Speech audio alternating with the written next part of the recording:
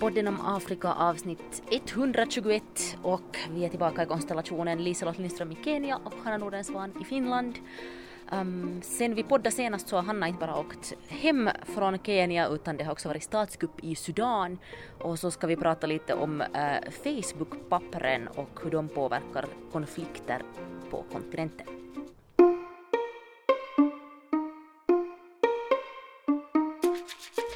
In a united Africa, there could be no frontier claims between Ethiopia and Somalia, or between Zanzibar and Kenya, Guinea or Liberia. My roommate saying to me, "What kind of music do you listen to in Africa? Tribal?" Let freedom reign. God bless Africa. I thank you. Det har varit så mycket här på senaste tiden att vi inte ens uppmärksammar att det för några veckor sedan så var 1 år sedan den här massakern vid Lekki Tollgate i Lagos i och med de här End SARS-protesterna som ju höll på förra oktober i några veckor i Nigeria där unga tog till gatorna för att protestera polisbrutalitet och då den här gruppen, SARS-gruppen som den här specialstyrkan inom polisen hette. Och allt det här slutar ju blodigt i en massaker där vid en av de här protestplatserna där det sägs att fredliga protestanter sköts av först armé och sen polisstyrkor. Och det intressanta är ju att alltså, det har gått 1 år och det har inte riktigt hänt något. Eller alltså, den här SARS-grejen lades ju ner men den här skjutningen har inte rätts ut.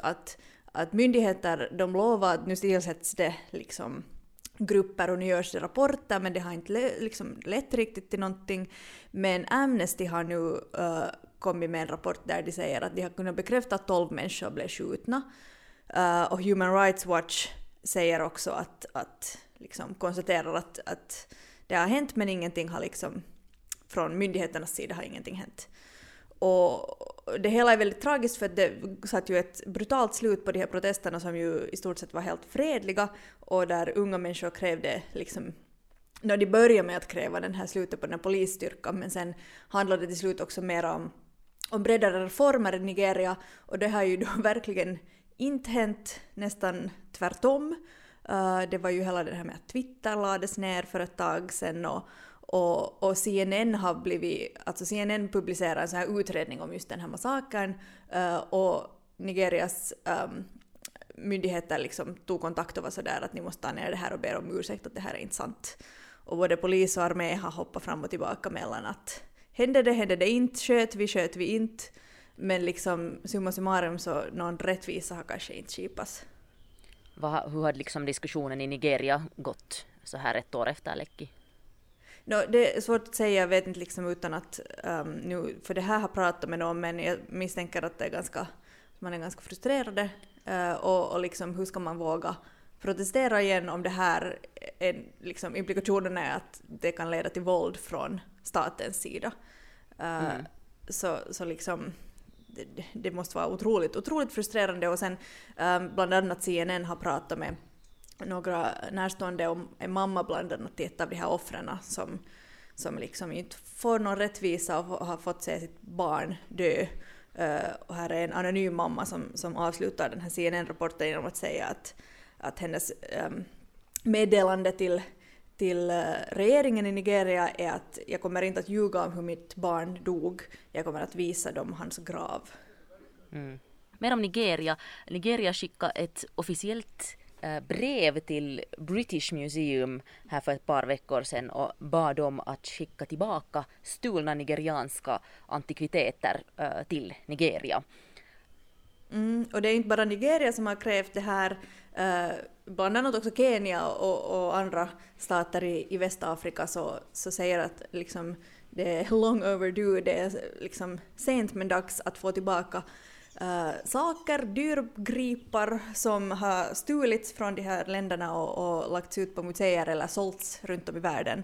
Och det var en del rubriker nu när Frankrike bestämde sig för att återge eller ge tillbaka en del konst som stals från Benin.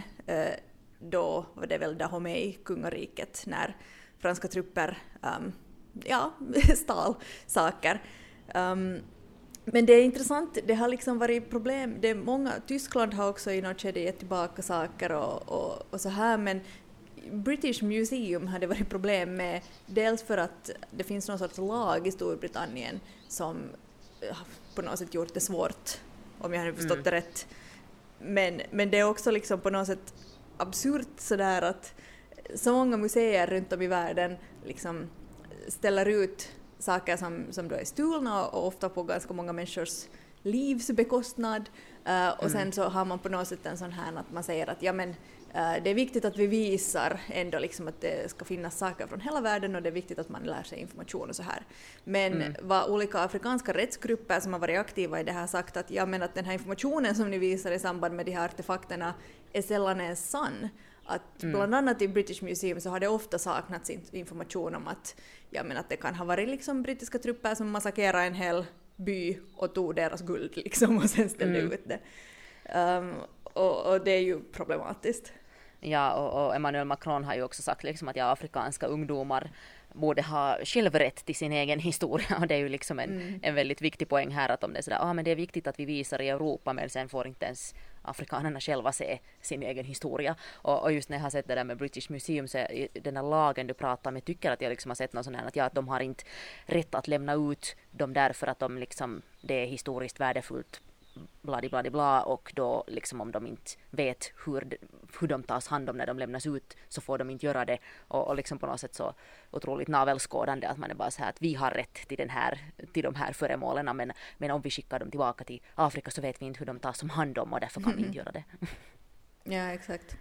Jag lärde mig ganska mycket när jag läste på det här också, och om sådär liksom just hur man har fått de här olika, eller tagit de här olika sakerna, att liksom Storbritannien, som under den tiden man sen sysslar med slaveri, så var ju den staten som liksom, ja, stod bakom flest slavars transport innan de ju sen då före USA, eller ja, det blev olagligt där först. Och då hade man liksom varit så beroende redan av den här slavkraften att man sen när det blev olagligt så började komma på lite luriga sätt att få mera pengar och material. Så bland annat så ännu på 1800-talet just i Västafrika så var det brittiska trupper som liksom sa att de försökte liksom delvis skydda så här att slavar inte skulle mera skeppas, och sen vände man sig mot sådana afrikaner som hade varit liksom med och sälja slavar och var sådär att vi tar nu era saker för att skydda de här människorna från att bli slavar. Och sen en annan taktik var också att man kom med sån här, liksom, man ville ha till exempel rågummi eller guld eller andra naturrikedomar, och sen var man så här att nu vill vi göra ett sån här olika handelskontrakt med er, som förstås var mycket liksom, det var bra kontrakt för Storbritannien och väldigt, väldigt dåliga kontrakt för de lokala. Och om man inte gick med på det så straffades man genom att bli liksom rånad. Och just Benin-riket, som idag är ungefär Nigeria, och sen då Dahomey och sen olika kungariken i Ghana blev väldigt hårt utsatta för det här, och sen hade nu många av de här britterna mage att bli överraskade när de hittade väldigt liksom så här utvecklade och fantastiska, bland annat de här kända bronsstatyerna från Dahomey. Så blev sen så här liksom otroliga rikedomar i Storbritannien, och liksom efter sig så lämnades det nerbrända byar och städer. Det var lite så här att britterna upptäckte de här Benin Bronzes och sen blev de. Och så var de att titta vad vi har upptäckt, vad fantastiska vi är. Aj. Det ska bli intressant. Förhoppningsvis så får man ju snart besöka olika museer i Västafrika som har fått tillbaka det här, och man får se dem på något sätt i kontext där. Det ska vara intressant. Som sagt, jag har säkert berättat tidigare just om stackars nationalmuseet i Kinshasa i Kongo som hade liksom sämre utbud av kongolesiska artefakter än vad etnografiska museet i Stockholm har. Det är absurt. Senast vi poddade så hann vi ju precis ta upp Sudan och att det är protester och oroligt, och så här tala om den fragila demokratiprocessen, och att det är en otrolig kompromiss som krävs där av både civilledare och militärer, och sen, vad hände sen dagen efter? knappt hade vi hunnit publicera avsnittet så blev det statskupp i Sudan, och det som hände var ju att förra måndagen tidigt på morgonen så tog armén och grep största delen av alla civila ministrar, också bland annat premiärminister Abdallah Hamdok, och meddelade att de nu tar över liksom från den civila. Det har ju som sagt varit en liksom power sharing deal mellan en civil övergångsregering och då den här militärjuntan, och nu har då militärjuntan kapat all makten av de civila också. Och det här eller liksom det är lite intressant, det föregicks av att USAs eller Joe Bidens sån här Horn of Africa envoy var 2 dagar i Sudan och hade träffat just premiärministern och försökt liksom prata om det här, och då hade de också varnat Burhan, alltså han som nu har gjort statskuppen, som är liksom militärjuntans ledare. De hade varnat att om de gör någonting, typ gör en statskupp, så då kommer USA att kapa all aid, alltså allt bistånd. Och Sudan är ju extremt beroende av det här biståndet för att få ekonomin på fötter. Det pratade vi om senast, att ekonomin är väldigt dåligt skick. Men Burhan valde att skita i vad USA sa, lyssna istället på USAs allierade och sina vänner, arabstaterna och Ryssland, som de facto ska ha gett grönt ljus åt den här kuppen. Sudan behövde det då för att liksom kunna veta att de inte blir motsagda i FNs säkerhetsråd. Och Ryssland har skickat ut en sån här liksom någonting om att det ska gå fredligt till och bla bla, men de har inte alls fördömt den här kuppen på något sätt, utan bara så där sagt att det ska hållas fredligt och så.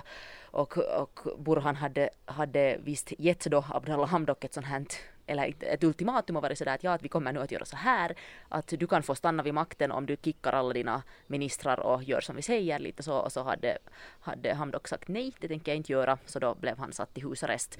Och ett tag var det så att man visste inte riktigt ens var han var, men då var han hemma hos Burhan, men nu har han då fått återvända till sitt eget hem och sitter där i husarrest. Men vad som händer nu till näst så är lite oklart.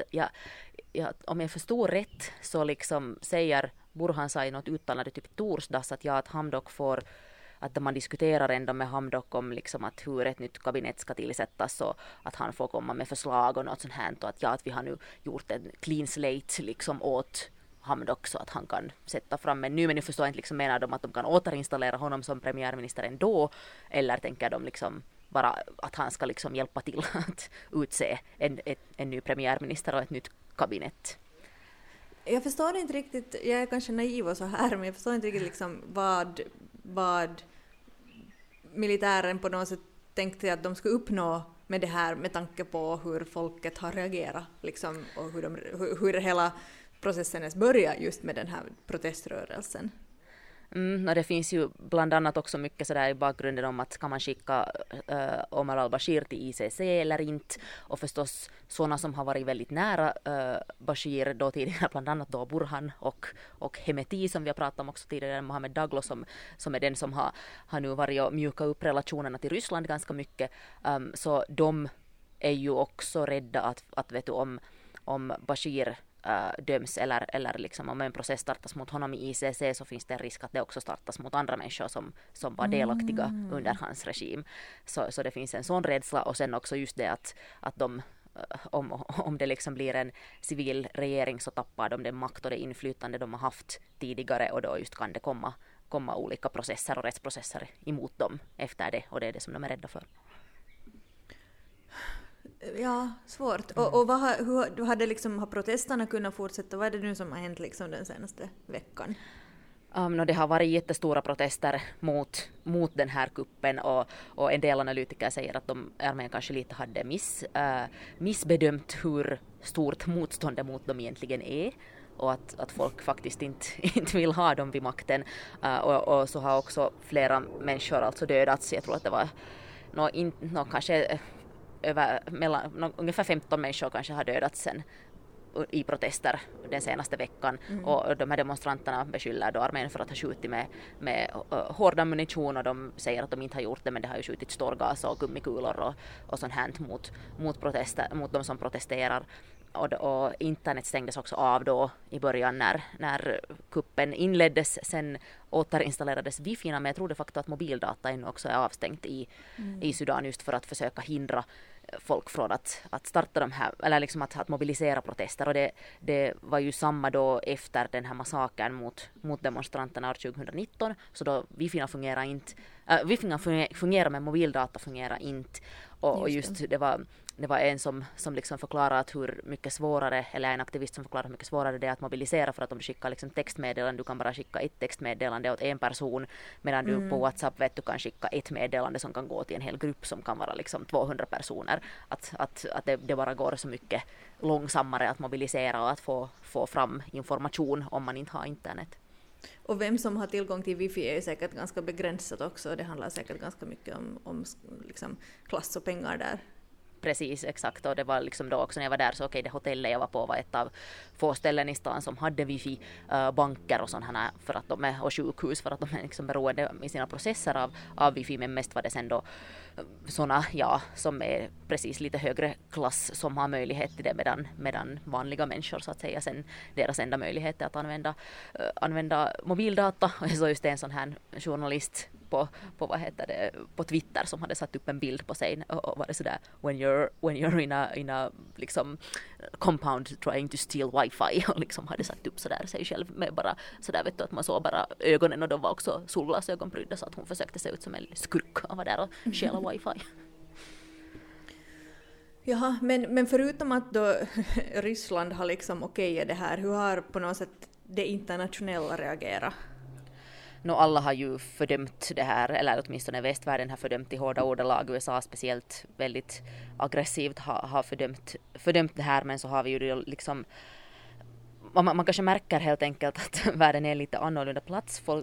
Sudan bryr sig inte riktigt om vad USA ens säger, utan de har andra vänner, och det kanske finns en på något sätt liksom, ibland funderar jag att det är så att västvärlden har en illusion om att man ännu har ett större inflytande än vad man har, speciellt i Afrika, och lite underskattar på något sätt Kinas och Rysslands och arabstaternas liksom inverkan, och det är lite samma kanske man ser i Etiopien, just att Etiopien skiter blanka fan i vad västvärlden säger, och blir bara irriterad om någon kommer dit och försöker sitta på höga hästar och berätta hur saker ska göras. Att på något sätt undrar jag att är det så att är vi lite liksom, eller inte jag och du, men sådär USA och västvärlden lite på efterkälken helt enkelt när det gäller, och saknar lite förståelse för vem man lyssnar på och vem som har makt i de här områdena. Ja, men okej, på tal om Etiopien och västvärlden och västvärldens flaggskepp Facebook, eller Meta, lol. Så vad var det här som du nu pratade om här i början av podden, att vi ska prata om Facebook och Etiopien? Det är också på något sätt det här med västvärldens inflytande och vad man tror att man har kontroll över. Facebook har de facto, jag tror att det var över 70% av sina användare utanför USA och Europa. Ändå så har Facebook väldigt dålig koll på vad som händer i de här forumen där man inte pratar engelska. Och då det är den här whistleblowern Frances Haugen som nu har liksom publicerat en massa interna Facebook-dokument som kallas The Facebook Papers. Så där, hon har också sagt att en av de största orsakerna till att hon gjorde det här är bland annat att hon är väldigt orolig för hur Facebook opererar, eller alltså misslyckas med sina operationer i Etiopien. För att om vi tänker folkmordet i Rwanda, där var det ju en radiokanal som spred hatpropaganda. Nu är det i princip Facebook som gör samma sak, är en plattform för hatpropaganda, och eftersom Facebooks algoritm belönar, vet du, när folk kommenterar, delar, reagerar, så får det visst väldigt hatfyllt innehåll väldigt snabb spridning. Och Facebook har hittills liksom varit väldigt dålig på att ha folk som kan de lokala språken och moderera det här innehållet. Det har inte liksom fastnat i något så att deras egna sådana system, för att de kan bara engelska i princip.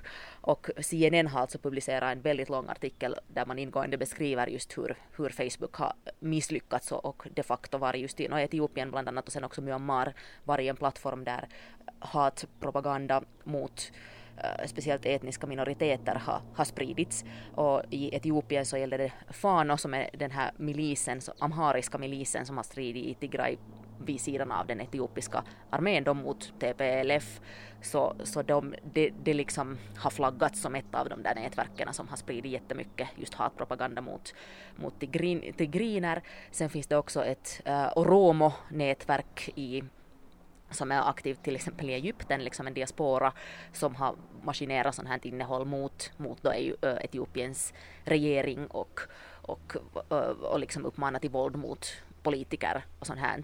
Och sånt här har på det sättet fått liksom gå igenom helt. Och CNN har sen ändå pratat nu med vissa som jobbar med att försöka moderera det här innehållet i Etiopien. Till exempel så har Facebook då anställt liksom AFP Fact Check och sen en sån här afrikanskt initiativ som heter PESA Check som också kollar liksom, alltså fact-checkar helt enkelt grejer, och de då har liksom försökt vara där med och moderera. Men den här ena från AFP som fact-check som de hade intervjuat sa liksom att det kommer tusentals meddelanden som han borde gå igenom varje dag. Liksom det går inte, att han hinner inte. Och på något sätt, och sen att det finns folk som, det var en analytiker de hade intervjuat här i Nairobi som är då från Etiopien, men som sa också att alltså de här människorna som gör det utsätts också för hot. Och att hon hade liksom jobbat med det hade blivit anklagad för att liksom hålla någon deras sida när hon hade blockerat något vissa liksom hatmeddelanden och sånt här. Och just vi har ju pratat mycket om hur den där konflikten i Etiopien är så väldigt polariserande och liksom men det här då visar att Facebook på något sätt liksom bara spär på hela den polariseringen och gör det betydligt värre. Ja, och Facebook får ju liksom sån kritik för att inte kunna kontrollera sitt innehåll eller moderera sitt innehåll liksom i Europa och i USA och liksom så, hur liksom, och de verkar ju inte lägga resurser heller. Jag menar om de lägger några resurser på att branda om sig till någon meta och liksom på något sätt det känns som att alla de här techjättarna bara liksom jobbar på större bilar till sina manliga ägare eller skjuter upp dem i rymden, medan liksom på något sätt vi pöbeln här liksom är på halsarna på varandra liksom och trollar och liksom så här orsakar skada.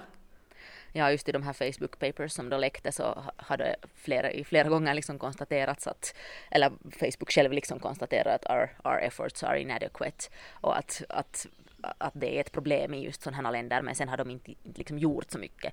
Hon, den här analytikern, minns inte hennes namn, som också intervjuades i den här CNN-artikeln som då är här i Kenya, så hon sa att hon hade skrivit liksom ett öppet brev åt Facebook då för något tag sedan och ingenting har liksom i princip förändrats sedan dess och så här. Sen kan jag nu bara tillägga så här lite nyhetsmässigt från Etiopien så håller det ju på att eskalera igen. Nu har TDF, alltså det här TPLFs styrkor eller liksom rör sig djupare och djupare in i Amhara, har nu tagit över en stad som heter Dessie, verkar det som, och också en annan stad, och samtidigt var det igår på söndag så uppmanade Abiy Ahmed alla, han hade väldigt, väldigt hårda ord, typ sådär att alla som har något vapen så tar dem och liksom krossar TPLF. Så liksom retoriken håller på eller liksom det ser ut att bli värre och värre. Jag menar Dessie, den här staden som då TPLF sägs ha tagits över, det är lite oklart om de har gjort det. Men den ligger ändå bara 400 kilometer från Addis Abeba, så vad som liksom håller på att hända där så blir ganska hemskt att se. Och det var just, jag har en kompis som jobbar för alltså finska missionssällskapet.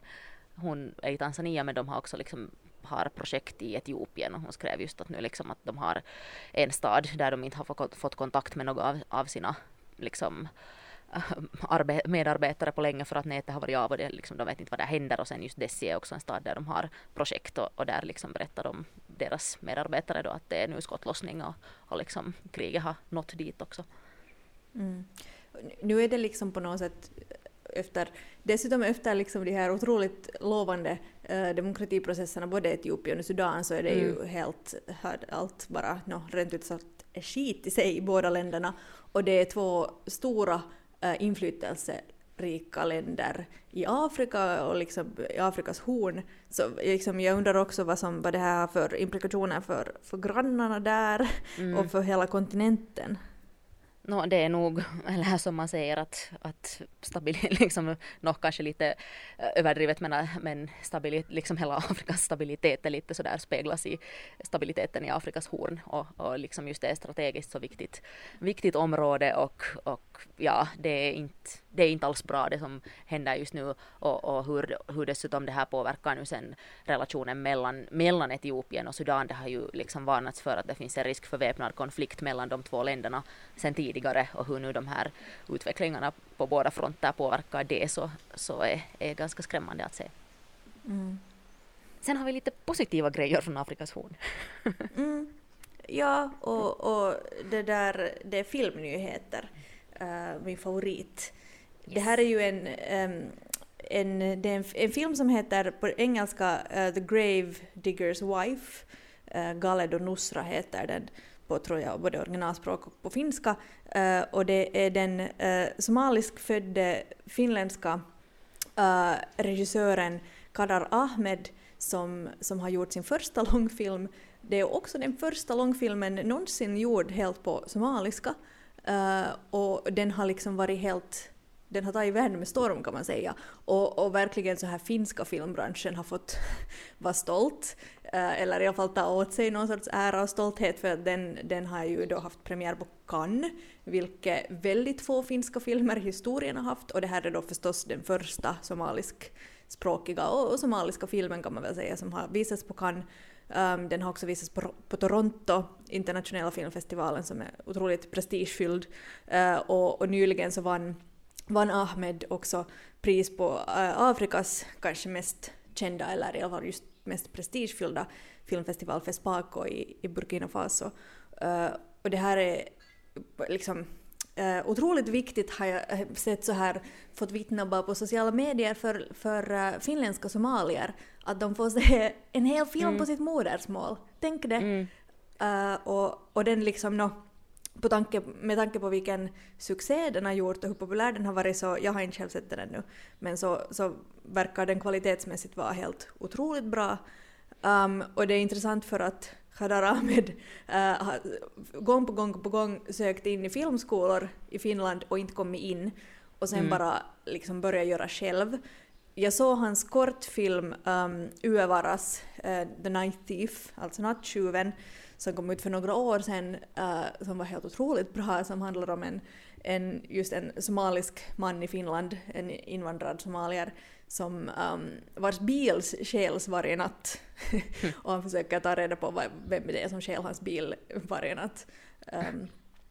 Och så det där liksom att göra sin första långfilm och att den har en sån här succé, så det är anmärkningsvärt. Och han själv konstaterar ju att han kan inte säga att var det en bra eller en dålig sak att han aldrig kom in på de där filmskolorna, för att nu har han liksom utvecklat sitt eget språk och sin egen stil på ett sätt som kanske skulle ha blivit korrumperat om han skulle ha kommit in på någon av de där filmskolorna. Åtminstone kan det nu inte ha varit jättedåligt att han inte har gjort det med tanke på just vilken succé den här filmen har haft. Och vi pratade ju då för några veckor sedan om att det var första gången somalier fick se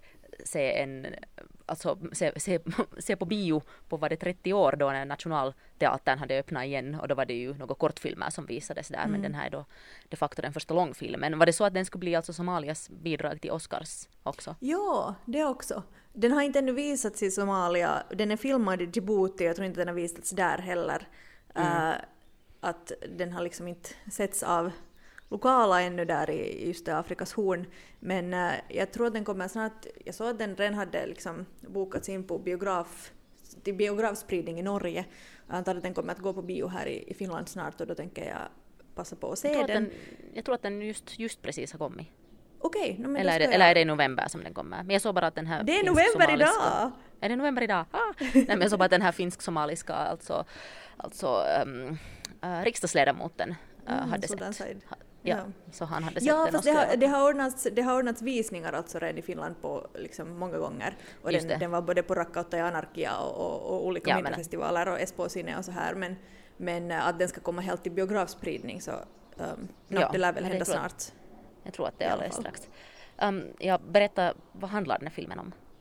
Den handlar om en gravgrävare i Somalia och hans fru som är dödligt sjuk.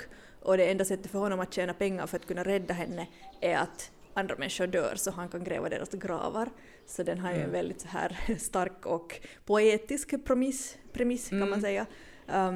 Och lär vara otroligt vackert filmad och liksom jag ser fram emot att just liksom uppleva det här Ahmeds språk när han har liksom, just som du sa, utvecklat det själv utan att gå i någon filmskola och liksom med tanke på just den där kortfilmen, den där nattjuven, så han har på något sätt ett helt jätte så här medryckande grepp.